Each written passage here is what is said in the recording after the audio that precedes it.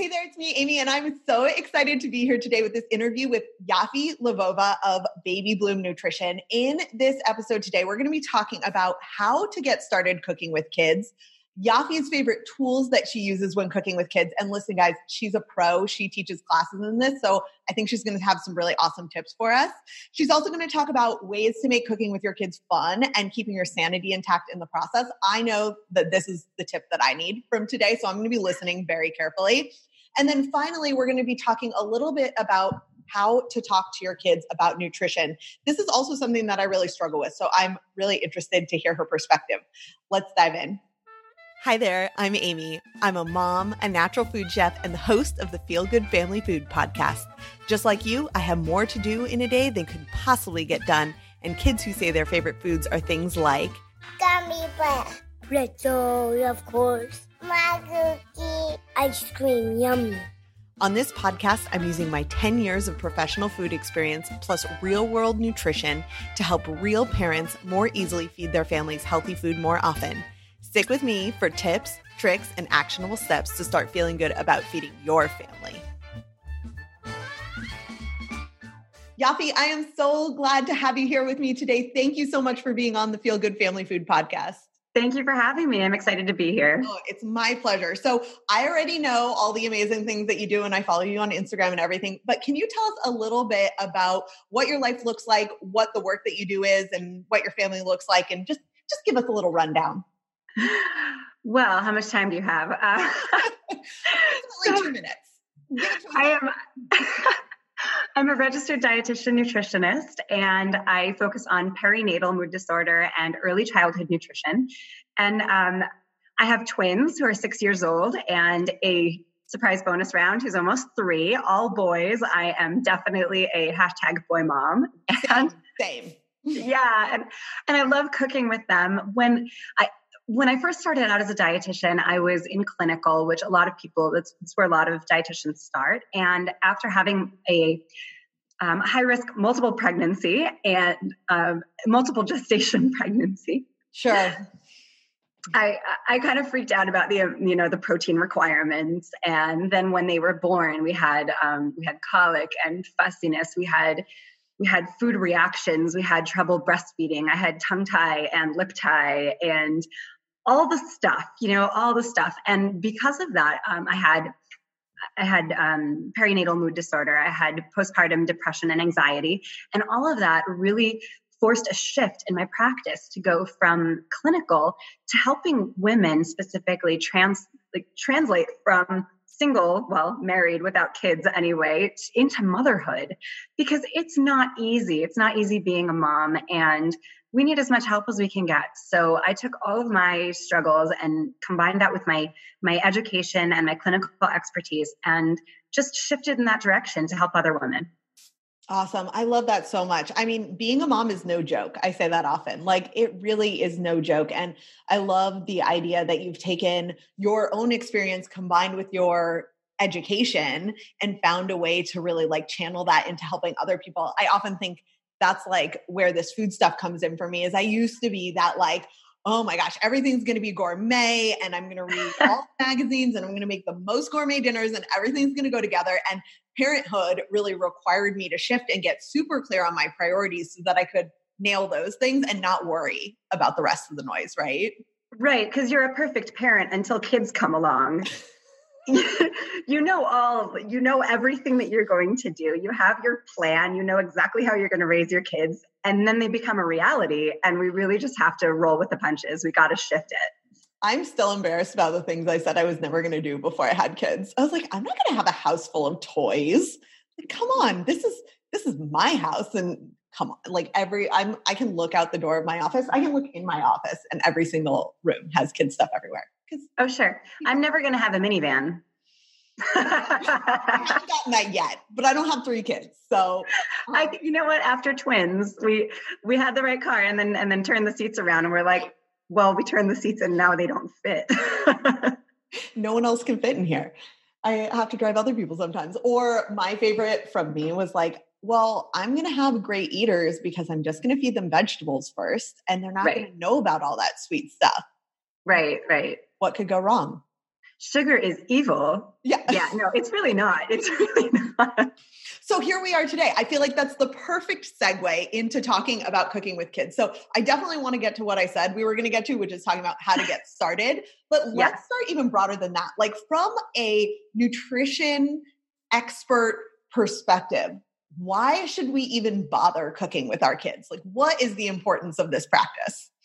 Well, the truth is that when you're trying to cook for your kids, I do a whole program on meal planning. So that's really where to start, the meal planning, so that you're not staring into the fridge at 5 p.m. with the kids hanging on your legs. Because the truth is that kids are going to hang on your legs wherever you are. Mm-hmm. And that's the reason to start bringing them into meaningful activity in the kitchen. But the first step is to not be wondering what's for dinner when you should maybe be getting it on the table because everyone's hungry.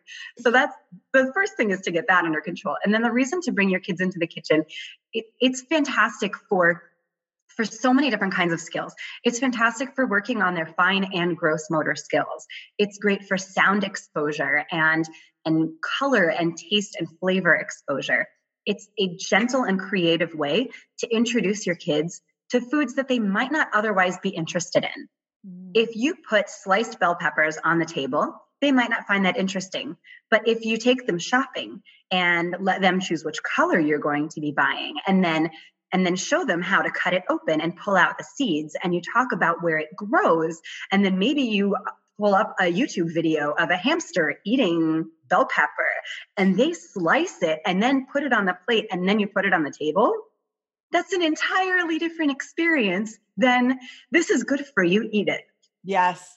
I love the idea of the hamster eating a bell pepper. My kids love bell peppers, but I feel like they would get a kick out of seeing an animal eat the thing that they're going to eat. Yeah. Or goldfish eating broccoli. That's another good one. Goldfish eating broccoli? Okay. Before you serve broccoli. Why not? It's fun. And that's why we cook with our kids, because it's fun bonding time. That's a springboard for conversation. And you're cutting on a cutting board in the kitchen with ideally the appropriate kind of stool that's going to keep them at a safe height and keep them safe. But it's not at the table. At the table, even if you follow Ellen Satter's division of responsibility to the T, the very fact that you're sitting at the table, that there is that hunger bug in their tummy telling them to eat, that's inherent pressure. So even if you're not cheerleading them, even if you're not saying take a bite, just the fact that you're sitting at the table can be overwhelming for some kids. And so when you start in the kitchen by helping them to chop something and to giving them that responsibility, you're away from the table, and they are much more likely to take a bite of whatever it is because it's not expected. Yeah. I love that, because also this says a lot about my preferences as a mom. And I've said this on the podcast before, so folks who have listened won't be surprised. I don't love playing with my kids. Like, I'm not a great Lego mom, or like, I don't really want to play with Play-Doh, but I do want to cook, and dinner does need to be made. And so I love the dual purpose of like, okay, here we are. It's going to make dinner time easier, but it's also going to get dinner on the table. Even if the cucumbers are like, I should have taken a picture, because my girl was cutting cucumbers for me the other day and they were wrecked. Yeah. But he didn't mind, and he was the one who was going to eat them, right? And so this activity, like, it was an activity to keep him busy. He was close by. He was going to hang on me anyways, to your point. Right. And now I have some cut up cucumbers that look like they've been bitten in half by a hamster. Right. And that's fine. You know what? And it's a great opportunity to help build their confidence, and the confidence that they get from spending that quality time with you, and the confidence they get knowing that they put something on the table. Yeah. That helps them with their interpersonal relationships. That helps them with, if you have confidence, you're going to do better on your homework. You're going to do better in skill building in a lot of different areas. So we as parents, our main job is to help our kids build confidence in a healthy way. And this is a great place to start. And as you mentioned, it's an activity, and it's all about the smile, not about the bite. I like to say that a lot to parents. It's about the smile, not the bite. And even if you make it to the table, and if they don't take a bite, it's still about the process of spending that quality time together. And you know what? You're in good company not wanting to play with your kids. I'm not good at it. I don't have the patience for it because it's not productive. It's not productive to build a Lego structure. And of course it's important for their development, but I have the worst time holding myself still to play with these kids. So when I bring them into the kitchen and we're feeling what chocolate chip cookie dough feels like when it squishes between your hands, that's really fun for me. Yeah. And it's fun for them. And I have the patience for that because I know we're going to be making chocolate chip cookies, and who doesn't love chocolate chip cookies? Right. And they have fun because they're like, mom's having fun also, yes. Right? And I know that transfers a lot too. I don't know if you've seen that meme, but there's one that's like, don't you hate when you've played with your kids for 2 hours and it's only been 2 minutes? That's my life, but not in the kitchen. So now that we've convinced people that they should be cooking with their kids, what would be your recommendation for the best way to get started? Well, it depends how old your child is. I mean, if you're listening to this and you're pregnant, that's awesome. And you can start as early as I had my babies as soon as they could face out in the carrier, which is when they have good neck control. I was making challah, and it's important for me to pass on our tradition. And I'd make challah and I have a picture of using baby feet to knead the challah. And of course, that was not for guests. Of course. That kid was probably 6 months old at the time. And that was only for our family, and the feet were clean. Also important. Their feet are probably cleaner than most of our hands, right? That is also true, especially at 6 months. They're not even walking yet. But you can start with that. You can start when they're outward facing and you're just cooking in front of them and they want to poke something. And as they're able to stand, you can make a smoothie and have them take handfuls of spinach leaves and put it in the blender and then help them hit the button. And that's also great for sound exposure. And you're going to tell them, hey, this is a loud sound. It's going to start now. Maybe we'll start with our hands covering our ears. And you just have fun with it. And if you're smiling, they're smiling. You're spending time together doing something that's going to be productive and delicious. And that's where you can start. But my class, Toddler Test Kitchen, starts at age 2. Although in the home, you can start closer to 18 months with certain things like chopping, which people don't think about. And one of my favorite Toddler Test Kitchen recipes is spaghetti squash. You roast the spaghetti squash and give the kid a plastic fork and they can shred the squash into noodles. And that's so much fun for them. Or take a spiralizer. I prefer the spiralizers where you push down because kids it works better with how kids hold their hands than the ones that push sideways. Okay. But I mean, the ones that push sideways are fine too. You just have to hold them a little bit more secure. So the ones that push down, gravity works with it and it's easier for kids. Sure. But they can start doing that stuff closer to 18 months. And I mean, in my class, I'm dealing with 15 kids. So that's different. Yeah. We start at 2, but we're chopping and we're peeling and we're rolling. Your kids are capable of so much more than you think. And as long as you set healthy boundaries around the activity, it's going to be a blast for everyone. And by healthy boundaries, I mean, it's an activity. Make sure that you've got enough time to do it. You don't want to be like, everyone's hungry. All right, let's make something together. No, if everyone's hungry, you're putting something on the table as quick as possible. But if dinner's at 5:30 and it's 4 o'clock, bring them into the kitchen and chop up some cucumbers or whatever it is. Yeah. And I also have a rule, no breakfast help. Because breakfast is always a rush. It's just inherently a rush. So don't include the kids when you're rushing. I love it. So in our house, we do breakfast help on Sundays because my husband and I alternate who gets to work out in the morning on the weekend. It's like our deal that we've made. So on Sunday morning, my husband goes for a run and I'll make something complicated with the kids because it's 7 a.m. and we have nowhere to be. So this weekend we made pumpkin pancakes that were super delicious. On the flip side, a mistake I made was I was developing a recipe, which won't be most of the people who are listening to this, for pumpkin muffins. I'm on a pumpkin kick right now. And I was like developing a recipe, like measuring, like weighing flour and all these things. And I was like, what was I thinking, including in this activity? Because they're over there like measuring willy-nilly, which is honestly what I do most of the time. But I can't even keep track of it. And it's like, okay, that's a mistake. And when you have time and are killing time is the right time. Right. And so I have the opposite experience when I'm developing a recipe for my class. Sure. I want my kids to mess up. Like I want them involved so I can see what's going to happen at the class. Yes. Like, oh, we need a teaspoon of cumin. Okay, a tablespoon. All right. Let's see how that tastes. That too turns out. It's human, whatever. That is so funny. I love that. So you're teaching to groups of 15 kids. So I am so excited to get your wisdom on what tools we should have. And I have some favorites that I'll share too. And just before I list them, I want to let everyone know, I will put these in the show notes along with links at cookingwithfullplate.com/cook with kids with dashes between. So cookingwithfullplate.com/cook with kids is where you'll find these. But if you're watching on video, Yafi's also going to show us some of them because she grabbed them. So give us the rundown of like, what are the basic things to have on hand? And then, like I said, I'll share some of my favorite things too. Well, some of the basics you're going to have in your kitchen already. You're going to have measuring spoons and measuring cups, and you're going to have a cutting board. I would like to say that you should have one of these safety stools. There are a lot of different ones. There's also an IKEA hack for the stool that you can use. And in my kitchen, we use a folding chair. It is what it is, Just a quick point on that. We did not have a safety stool with my first guy because we had like one of those 2-step stool things that you'd use in the house to change a light bulb. And there was only one of him. So I could set that up and like make sure he was staying on. With the second kid having the safety stool, and I will link to the one that we bought because it folds down even though we never actually fold it down, it was a game changer because of course he wanted to be up there at the counter much earlier because his big brother was there. And so I feel like it's so much safer than a precarious situation. So if you're going to do this a lot, maybe try it first. Make sure you like cooking with your kids and then invest in the stool. It's true. And the thing is that the reason why you want a safety stool is because it gives that safety around their midsection, which lets you get a little bit more hands off.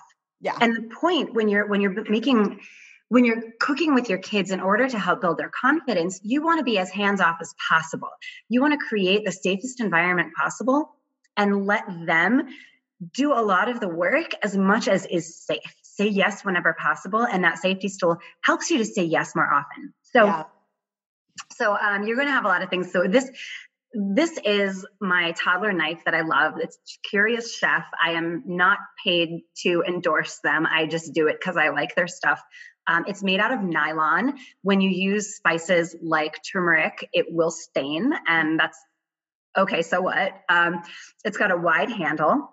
This is the smallest size. If you buy it on Amazon, and I can give you a link, it comes in a set of 3. I think it's $9. Yeah. If you have a lettuce knife at home, you can use that. But if you go out and buy a lettuce knife, it's going to be more expensive than buying these toddler knives. We have these knives, and you guys, they're amazing because they do actually cut stuff like, not winter squash, but like it's got cucumbers and strawberries and bananas, and they've even cut apples with them. It takes a lot of sawing. That's where you get that like chewed look that I was talking about with cucumbers. But they're amazing because, to your point about being hands off, like I have full confidence that they're not going to cut their finger off with it. Of course, I'm trying to teach them to keep their finger out of the way, but they have tested the limits of this knife and no one has gotten hurt yet. And that's saying something. Yeah. So yes to these knives. And the 3-pack is where it's at. Because, watermelon, you need the big one for, and strawberry one. Yeah. And I have had a kid make a very small cut, but the reason why we use these knives instead of plastic knives is because plastic knives are not sharp enough. And it's interesting to say, like, when you're cooking with your child, you want something sharper than a plastic knife. But the thing is that if it's not sharp enough, it can slip. And if it slips, it's more likely to cause injury than something that is a little bit sharper and isn't going to slip. So, side note, did you know that that's also true for your knife, dear listener? Yes. Like the chef's knife that you haven't sharpened in 5 years, you're actually more likely to cut yourself with a dull knife than with a sharp knife because you're having to work harder and it's slipping and it gets your finger and all those things. So I love that point for everybody who's finding. Yes, that is a good point for everyone. But another reason we don't use plastic knives is because often they break. And if you break, you're going to get those jagged edges that are also dangerous. So for a lot of reasons, I like these toddler nylon knives that are specifically made for toddler hands. And I like these crinkle cut knives. They're not actually made for toddlers, but I have great success in the class. And that's what you can use to not get that chewed up look when you have your cucumbers. And it's going to make a nice crinkle cut pattern and it looks pretty. And the handle while I'm holding this up is wide. So it's very easy to fit in the palm of the hand. So you can also get these very easily. They're all over the place. And I'm going to buy one. I love it. I'm not hurting myself pushing on it. Like I'm pushing it straight into my palm. It doesn't hurt, but it somehow also cuts effectively. Okay, so cool. I love it. With that. Yeah. And also, so this peeler, you probably have a peeler. I got this peeler from the dollar store and it's Betty Crocker brand. Okay. And it's got a really nice wide handle and it actually worked better than the one I had at home, which was a cheapo. So you don't need to spend a lot of money. You want something that feels secure when you have a peeler and something that where the grip is wide enough to feel secure in a toddler's hand. Peelers make me nervous because I've peeled my fingers before. So I don't let my kids use peelers, but you're making me think that maybe I just need to teach them and have like a nice wide handled one. What do you have kids peeling? Like carrots and? Yeah, carrots and cucumbers, apples sometimes. Okay. Yeah.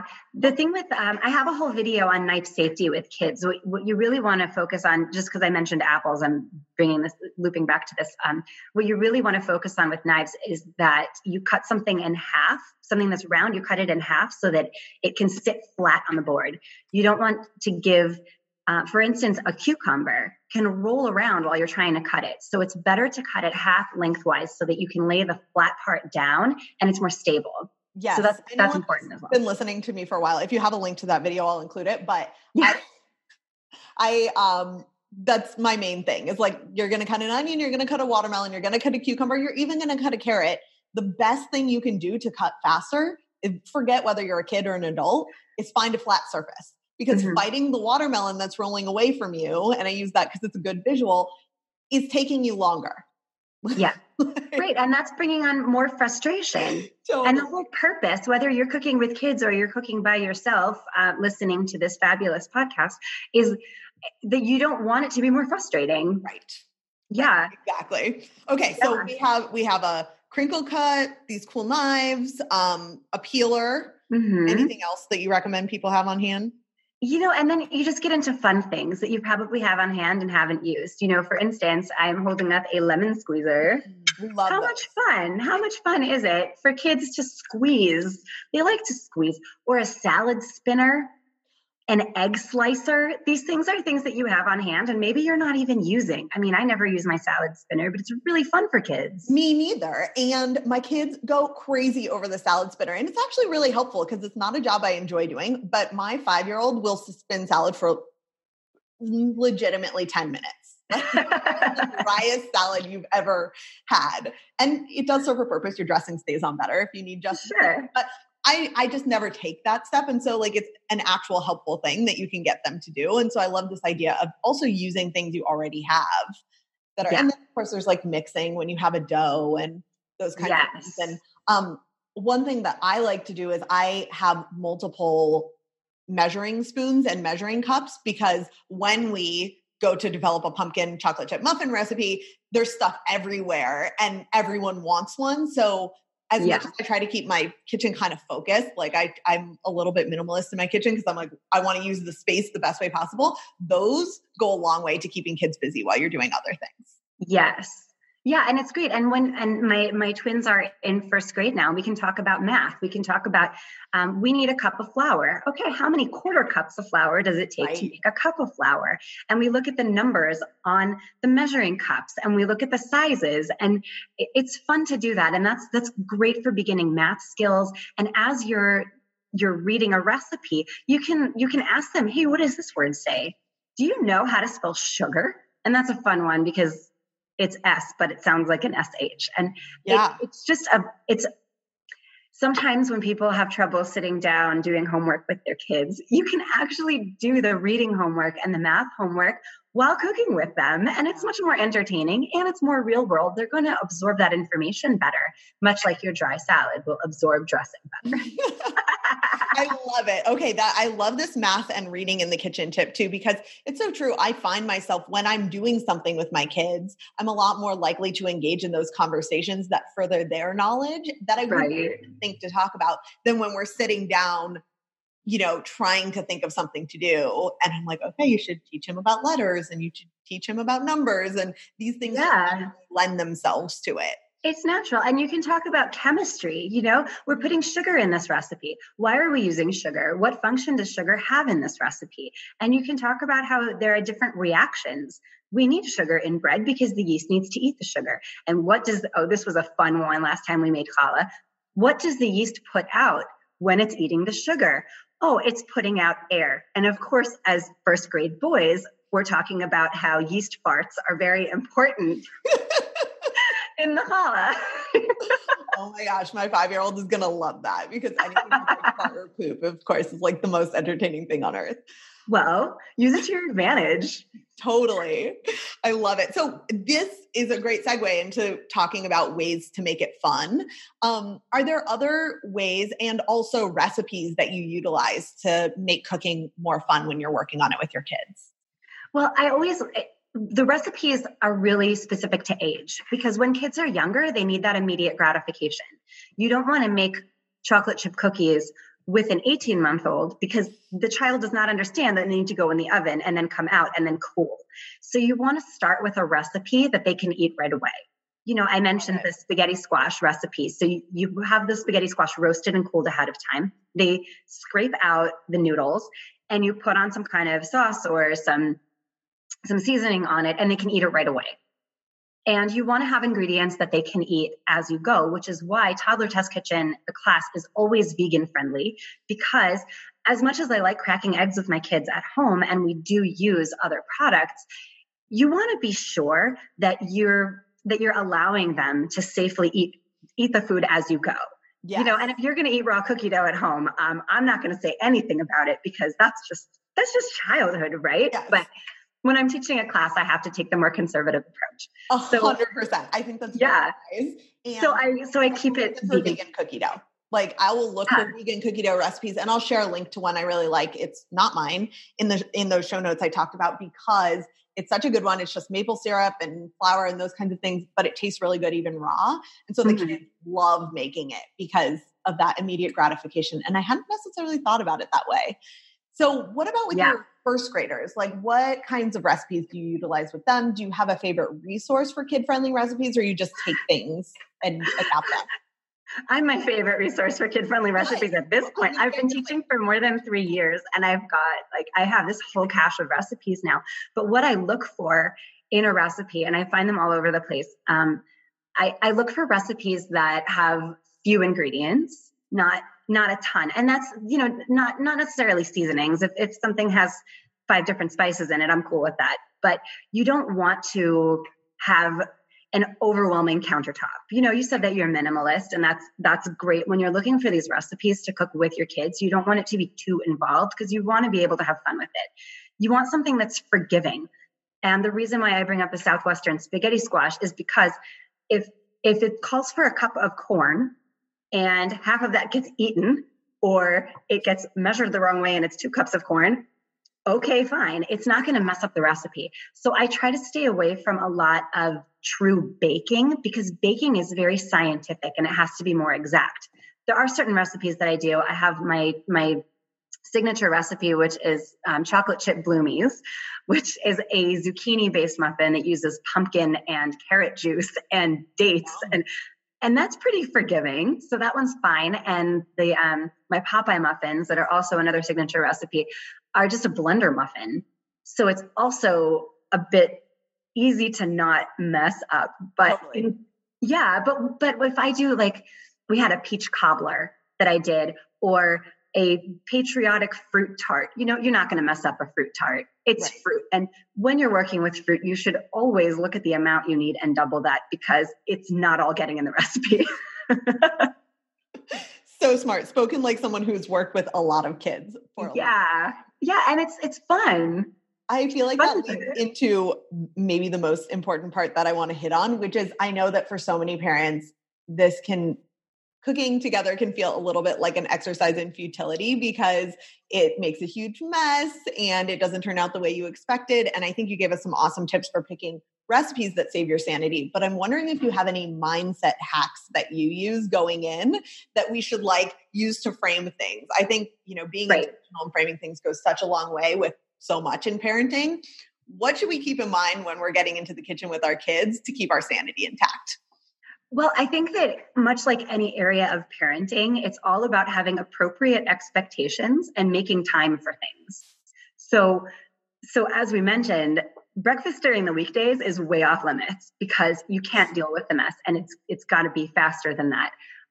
But if you have appropriate expectations as far as how long it's going to take and the kind of mess that you're going to make, then it's going to be easier to deal with. If you think you're going to make a pumpkin pie with your kids and there is not going to be pumpkins somehow on the ceiling and like on the back of your neck, and then maybe readjust your expectations, because you know that's going to happen. But you also know that if you're like me and like you, that it's going to be more fun to do this. Yeah. And it's just going in thinking, how old is my child? How well can they follow directions? What kind of mess is the worst possible scenario with this recipe? And just get ready for that. Yes. Yeah. And I often find it's like a time payoff thing. Like the other night, my husband was working late. And so I when we did the pumpkin muffins, I was literally just trying to kill time with two kids who weren't ready for dinner quite yet, but we needed to do something. And so I looked at the kitchen afterwards, and of course it was a disaster. And I was like, all right, but I got like a solid hour of engaged time where brothers were not pummeling each other out of this. And of course, all the benefits that we've already talked about. So I can wipe down the cabinets. Like that was worthwhile investment for me. But certainly I wouldn't do it right after a housekeeper comes or something, right? Because you're just going to be disappointed. Yes. And this is why it's also very important to have dogs. Yes. Because they help you clean up the mess. Oh man, my dog where was she? I think she was like with family because we'd been out of town and we fed the kids. And I was like, I had no idea how much of a mess they made until the dog wasn't here. It's so true. I should pay her more. So one of the things that we talked about before we got started is that you were in your son's class, class.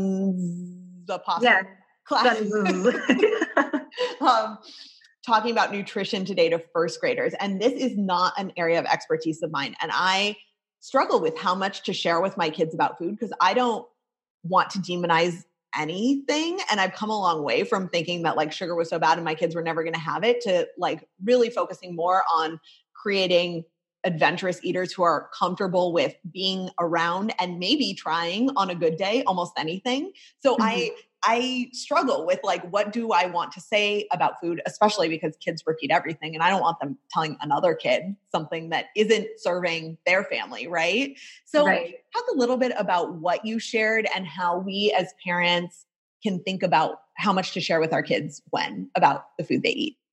Right. So the first thing is that you have to keep everything completely positive.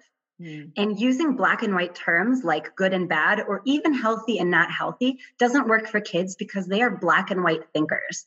And the truth is that if you say that cake is bad or cake is unhealthy, you know that you're going to be going to a birthday party at some point, and there's going to be cake at that birthday party, and you can be one of two parents. Either you're the parent who doesn't give their child cake, or you're the parent who does give your child cake.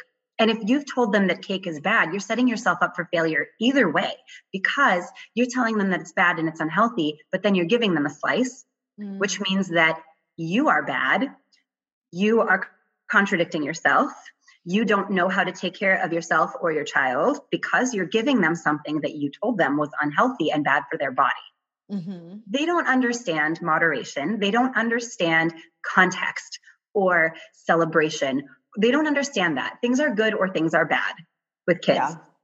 And things are healthy or things are not healthy. It's either going to make you live forever and be able to fly like Superman, or it's going to kill you immediately. This is how kids think, and we need to go with that when we talk nutrition to them. So instead of using good, bad, or even healthy or not healthy, we just say you need to have a variety. I showed them this morning a picture of a tongue, and we talked about how taste buds live in different neighborhoods, and I called them taste buddies. And we took little we took little pipe cleaners, and I made ticklers out of them. And I had 2 assistants at the front of the room, and each child in the class said their favorite food. And we talked about which taste buddies help you enjoy that food. If it's sweet, if it's salty, if it's sour, if it's bitter, or if it's umami, which was, I made them say umami like 10 times because it was really so cute. Yeah, but we talked about how, pizza came up a lot, and pizza is umami and salty. And someone like cupcakes, well, cupcakes are sweet. And you don't say that sweet is bad. You say that sweet is one of 5 flavors. And it's important to try to have all 5 flavors every day. Mm-hmm. That's it. Because if you demonize something, then what happens is not only the birthday cake scenario, but you bring psychology into it. Our bodies are the fanciest calculators that we have. They can take into account how many calories you need in a day based on your genetics, based on your health, based on your activity, based on the weather and the hydration level in the air. Based on if you're having a growth spurt or not, or, sometimes for us, what our hormones are doing in that moment. The body is the only thing that can calculate all of that at the same time and send you a signal. And that signal is your hunger. And the corresponding signal to that is your satiety, your fullness, and then your satisfaction, which are not necessarily the same thing. So it's important to start kids off understanding what those signals are and that they're important. And when we say that things are bad or you should avoid it or you shouldn't have too much of it, all in those negative terms, it puts a forbidden fruit label on that food, which ultimately makes it more attractive. Yeah. We have all been there. I mean, most people have been on diets, and you know what happens when you're restricting food. You can't stop thinking about it. We want to raise kids who can enjoy food without fixating on it. Yeah. And this is the way to do that, is to just be positive. I put an Instagram post up recently about how we were having almond milk, and there's a sign on the almond milk container, contains 30 calories. And so I went through different ages when the kids ask, what does that mean? So when you have a 2-year-old pointing at the 30 calorie sign, what does that mean? You say, oh, that says 30. That's 10 more than 20. And you leave it at that. And when they're 4 or 5 years old, you say, wow, that's 30 calories. That's how much energy that food is going to give you. And you leave it at that. And as they get older, you give them a scientific explanation, but you cater it to their level of understanding at that age. When you have a 16-year-old, you can say, oh, that's 30 calories. It's broken down into fat, protein, and carbohydrates.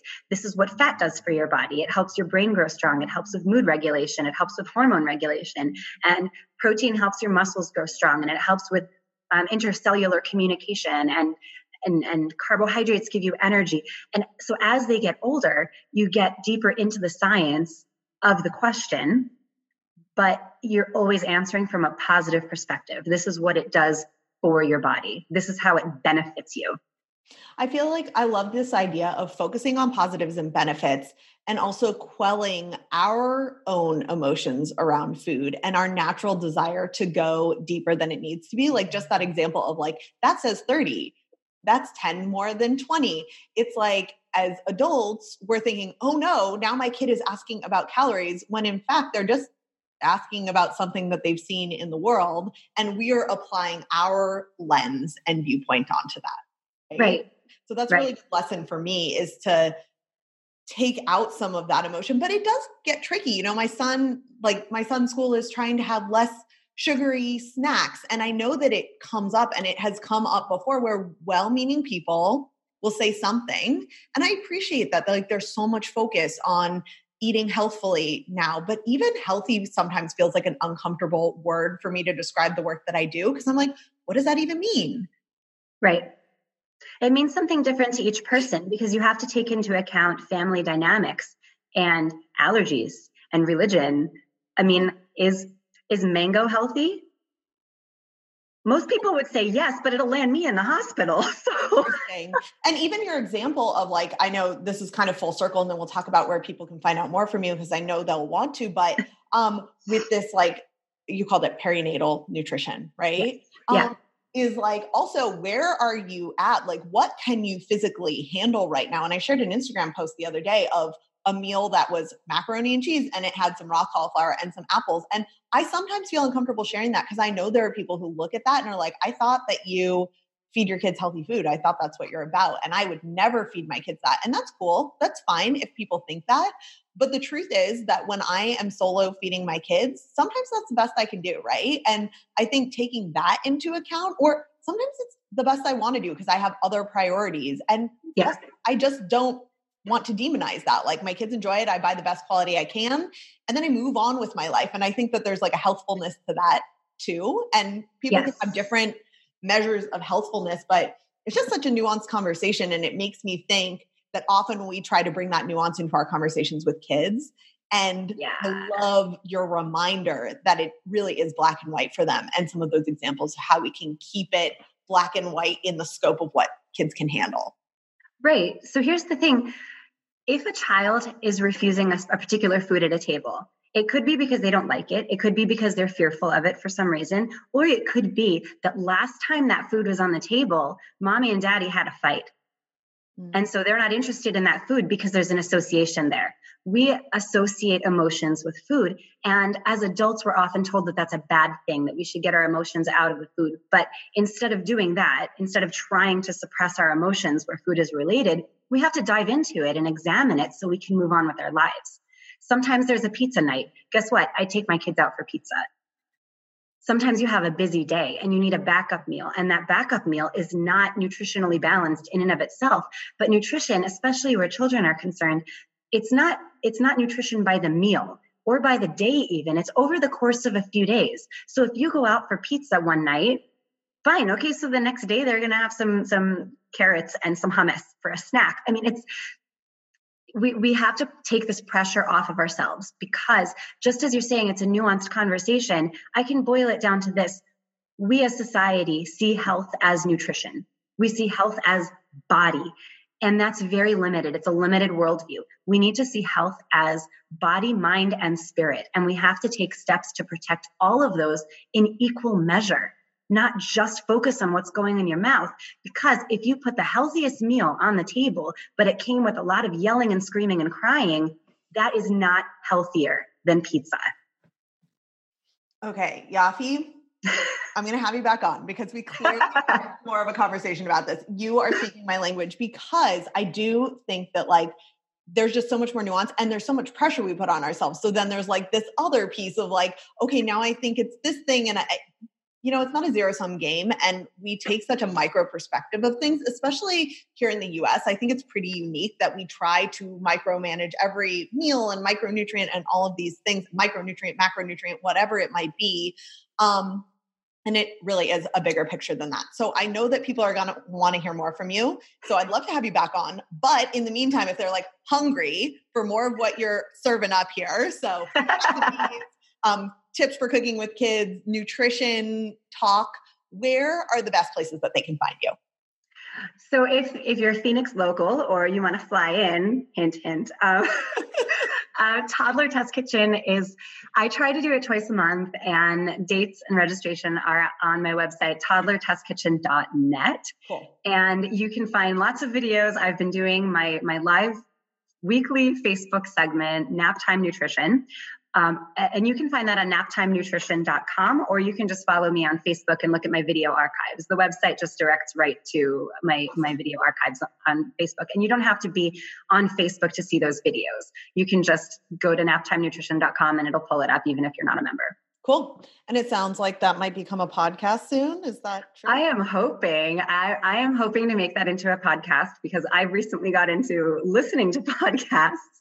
And I'm really focusing a lot more on my public speaking and my writing. So I'm the nutrition contributor for Nashim magazine, which is a Jewish magazine. And I go to schools and educate kids on nutrition, and I educate teachers on how to approach nutrition and how to handle nutrition questions. I love it. And then I'm available for speaking engagements. Okay, awesome. Well, it sounds like people can check all of that out at the places you listed. I'm going to include the links to that in the show notes, cookingwithafullplate.com/cookwithkids. Thank you so much for being on today. Thank you for having me. And wisdom. It was lovely. It was really nice to be on. Thank you for asking me. Thanks, everyone. Take care. I'll talk to you next week.